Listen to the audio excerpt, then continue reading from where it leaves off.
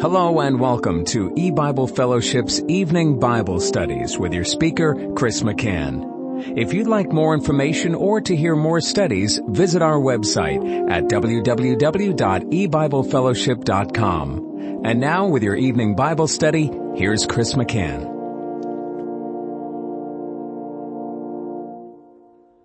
Good evening and welcome to E-Bible Fellowship's Bible study in the book of Genesis.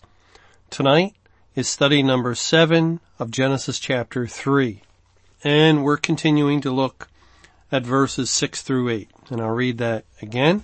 Genesis 3 verse 6. And when the woman saw that the tree was good for food, and that it was pleasant to the eyes, and a tree to be desired to make one wise, she took of the fruit thereof and did eat, and gave also unto her husband with her, and he did eat. And the eyes of them both were open, and they knew that they were naked. And they sewed fig leaves together, and made themselves aprons. And they heard the voice of Jehovah God walking in the garden in the cool of the day, and Adam and his wife hid themselves from the presence of Jehovah God amongst the trees of the garden. And I'll stop reading there. Now, we were looking at verse 7 in our last study, where Adam and Eve sewed fig leaves together and made themselves aprons. And we saw how this was the instinctive reaction of fallen mankind to perform some work to cover their sin. And that has been the instinctive reaction of mankind ever since, all throughout the history of the world. And we were looking at the words sewed fig leaves together, and the word sewed led us to Ezekiel chapter 13. I'm going to turn over there again. In Ezekiel 13, we have an interesting passage where God is speaking of the daughters of his people that prophesy out of their own heart. And by that kind of language, we recognize that God is speaking of those that bring other kinds of gospels. When people prophesy out of their own heart or their own mind, then it's not the true prophecy, the true declaration of the Word of God. And this is what we find in verse 18 of Ezekiel chapter 13. And say, Thus saith the Lord Jehovah, Woe to the women that sew pillows to all armholes, and make kerchiefs upon the head of every stature to hunt souls. We hunt the souls of my people, and we save the souls alive that come unto you. And towards the end of verse 19, it says, And to save the souls alive that should not live by your lying to my people that hear your lies. And that fits in with what we understood, that the daughters of God's people, which really is another way of referring to those that bring other kinds of gospels in the churches and congregations. The gospels they're bringing are designed to save souls alive that should not live. And the only thing that can mean is that it is a gospel that is providing false security, a false sense of salvation to people that are not God's elect. And that, we know, is exactly the type of gospel that is rampant all over the earth and all over the church world today through various good works of accepting Christ or being baptized or partaking of the Lord's table or speaking in tongues or falling over backward. People are lying to others and saying this is a sign, an indicator, an evidence of salvation.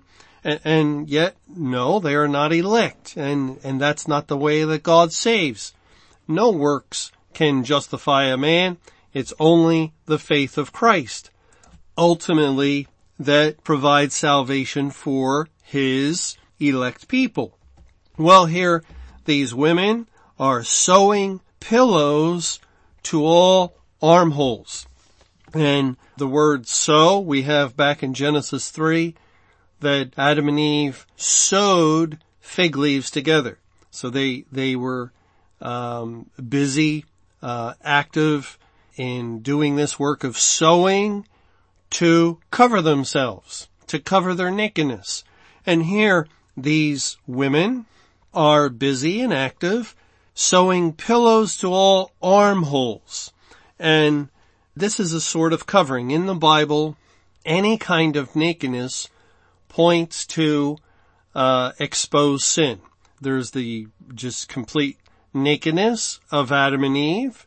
And when they sinned, they had no covering anywhere.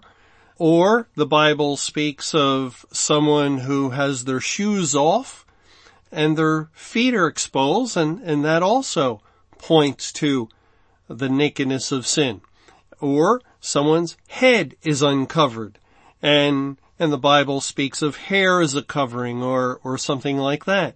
Any kind of area of the body that is exposed is a type and a figure of spiritual nakedness. In this case, it's the armhole that these women are busy trying to cover by sewing pillows to all armholes. And that's a picture of trying to do some work to cover sin. And that's what accepting Christ is all about. Accept you're a sinner, you're under the wrath of God, accept Christ, and your sins are paid for. They're covered by the blood of Christ is the idea.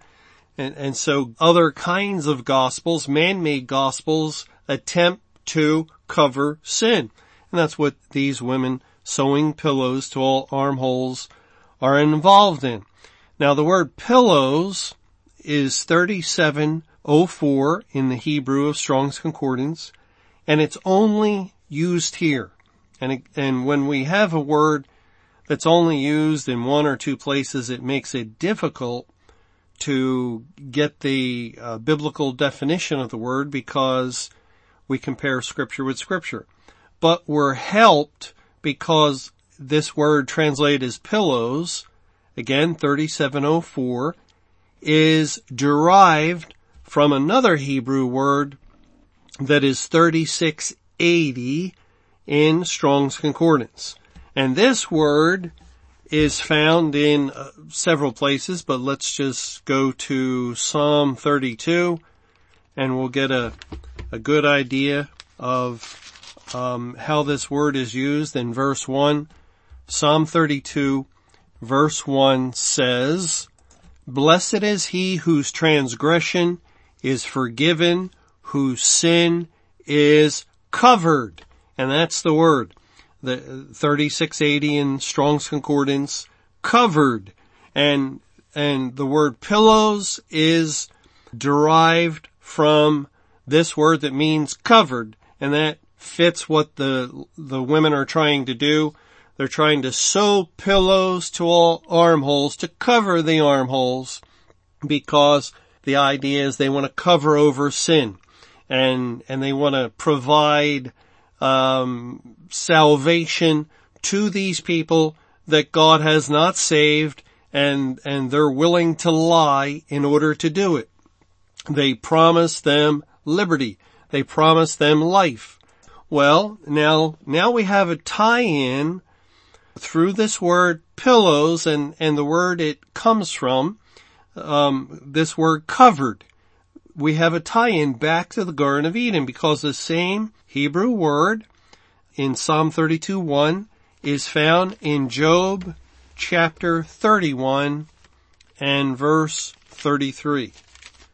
Job 31:33 says, "If I covered my transgressions as Adam by hiding mine iniquity in my bosom." See, the word covered is also speaking of covering transgressions. Just as Psalm 32:1 said, whose sin is covered. But that is through forgiveness of sins, through God's true and magnificent salvation program. That's the proper covering for sin. But here in Job 31:33, it's referring back to Adam and his attempt at covering sin, which means we've been correct in our understanding, because the only thing this verse in Job 31:33 can refer to is what happened immediately after Adam and Eve sinned, and then they realized they were naked, and they sewed fig leaves together and made themselves aprons. And so here, this is the word of God. God is moving the writer of the book of Job to declare, if I have covered my transgressions as Adam, by hiding mine iniquity in my bosom. And we can see very definitely that we're on the right track. We have correct understanding in viewing nakedness as one's sins being exposed before the penetrating eyes of God Almighty. And in response, Adam and Eve sewed fig leaves together. And in sewing these fig leaves, they were attempting to cover their transgressions, to hide their iniquity from God, from the one that all sin is against. And just as those women sewing pillows to all armholes were covering the exposed area of the arm or underneath the arm. They're trying to cover the open skin, and in doing that, it is a picture of covering over sin. Okay, I think we can see that pretty clearly. And it goes on to say they sewed fig leaves together and made themselves aprons. Now, there's many different trees, many different kinds of trees bearing various kinds of fruit, and would have various types of leaves available that Adam and Eve could have chosen. But God directed them to pick a fig tree and to choose the leaves from the fig tree for them to begin their work, to cover over their sin. And that's not accidental in any way, very purposeful, very intentional. God wanted them to select fig leaves to sew and to put on to cover their nakedness, because the Garden of Eden was that place that God selected within a perfect world, and yet God set apart a stretch, a piece of land that he called the Garden of Eden, and there he dealt with mankind in a way unlike any other place in the world, because the Garden of Eden was a picture of the outward representation of the kingdom of God on the earth. Just as later in history, when history would unfold, Israel would become the location. It would become the place where God's representation to the rest of the world was to be found. And following them, the New Testament churches and congregations took the mantle of being the outward representation of God's kingdom. People, in other words, identified the church with God, with his kingdom. In the days of old, people identified Israel with God, with his kingdom. And in the days of Adam and Eve, it was the Garden of Eden.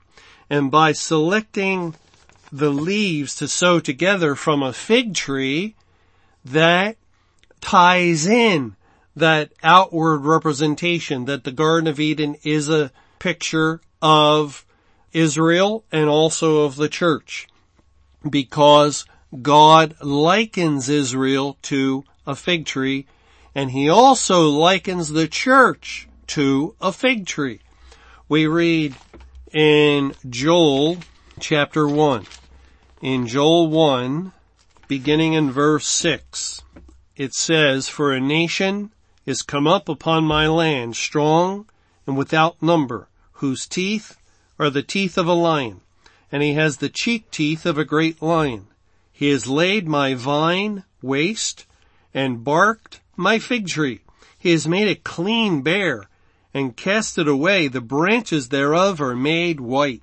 Now this is interesting language, but God is referring historically to King Nebuchadnezzar and the Babylonians that would come against Judah. And on one hand, Judah, Israel, is typified by the fig tree.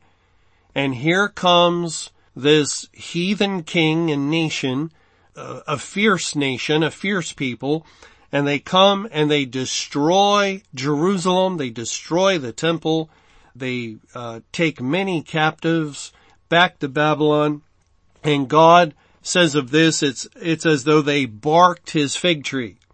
Did you ever bark a tree? Trees have bark as covering. It protects them. And you find like a branch where it's a little loose and you start peeling the bark. And it almost looks like skin that's exposed sometimes depending on the tree. Nice and white and shiny. The bark is a covering. And so here God is really illustrating that when he brings this enemy nation against his people, because of his people's unfaithfulness, because of his people's rebelliousness towards the word of God that they were obligated to obey, then it will make them bare. It will be that they have no more covering.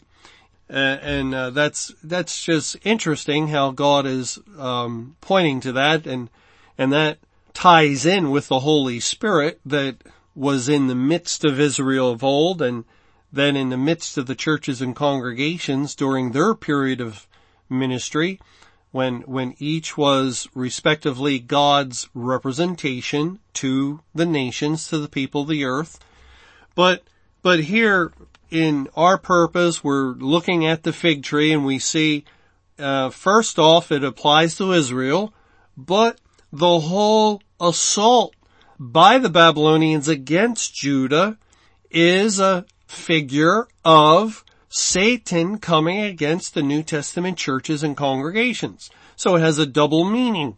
The barking of the fig tree points to Israel of old, and it points to the church of the New Testament.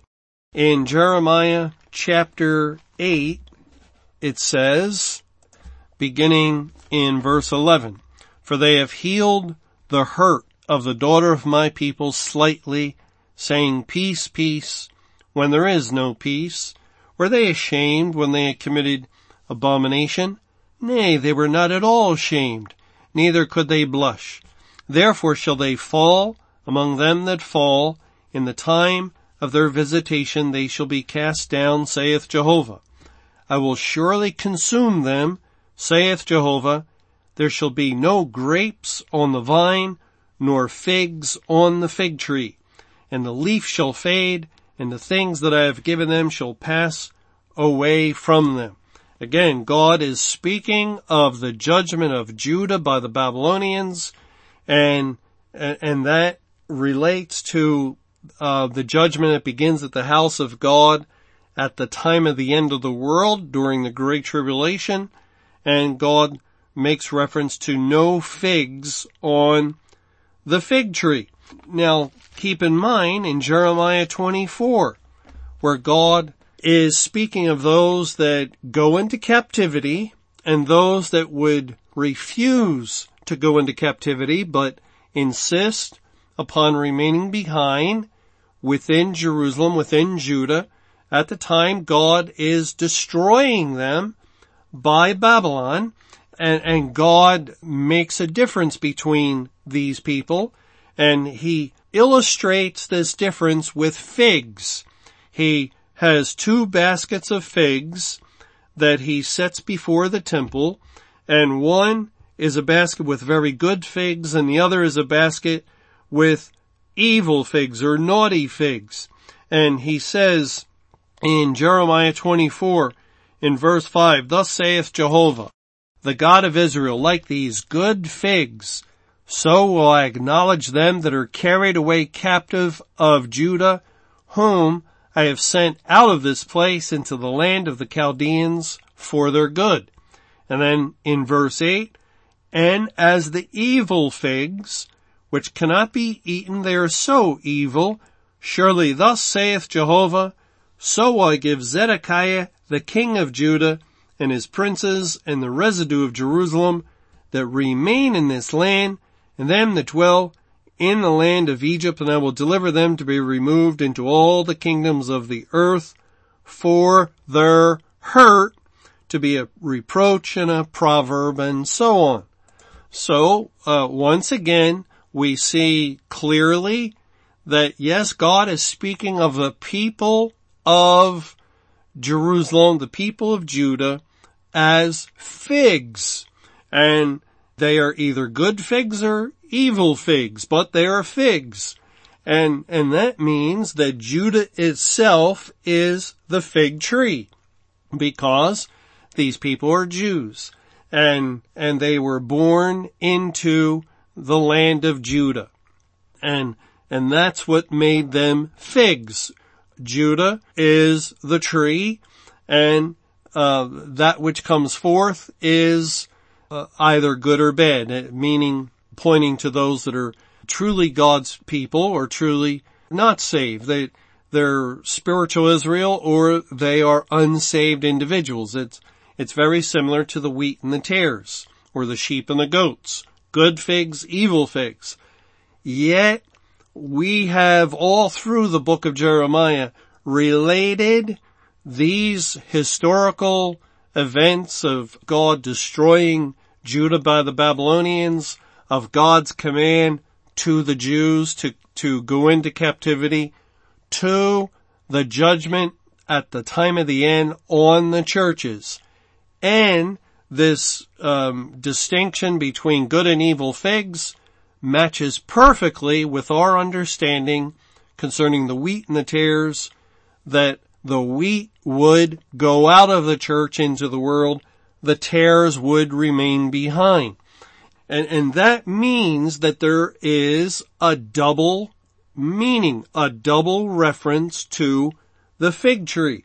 The fig tree, in the first instance, represents Israel or Judah, and secondarily, it represents the New Testament church and congregation.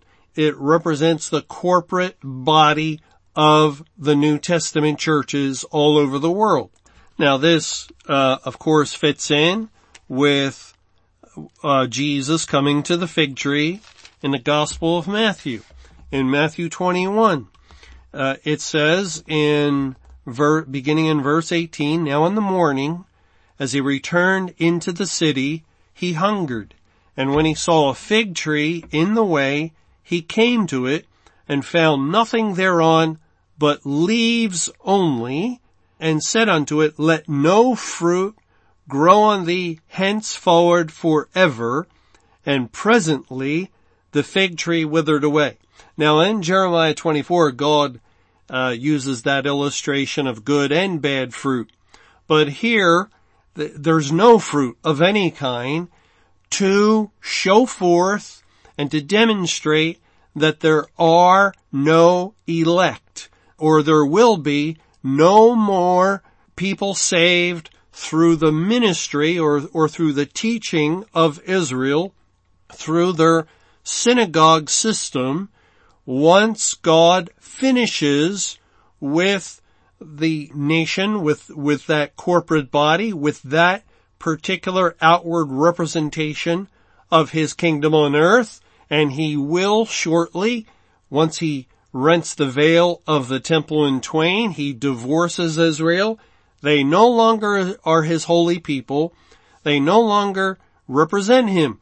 And he has made a transition at that point to the New Testament churches and congregations. He has given the vineyard to another, to the church, who will then take over as God's representatives for the next 1955 years, from 33 AD until 1988 AD.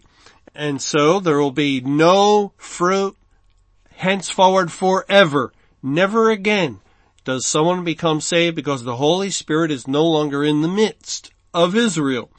And yes, a Jew could be saved, but God would bring them out of the synagogue, and they would hear the Bible in a church or outside of the synagogue to be saved.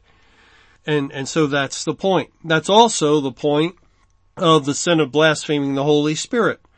There's no more forgiveness to the corporate body of Israel because they thought Christ was of Satan.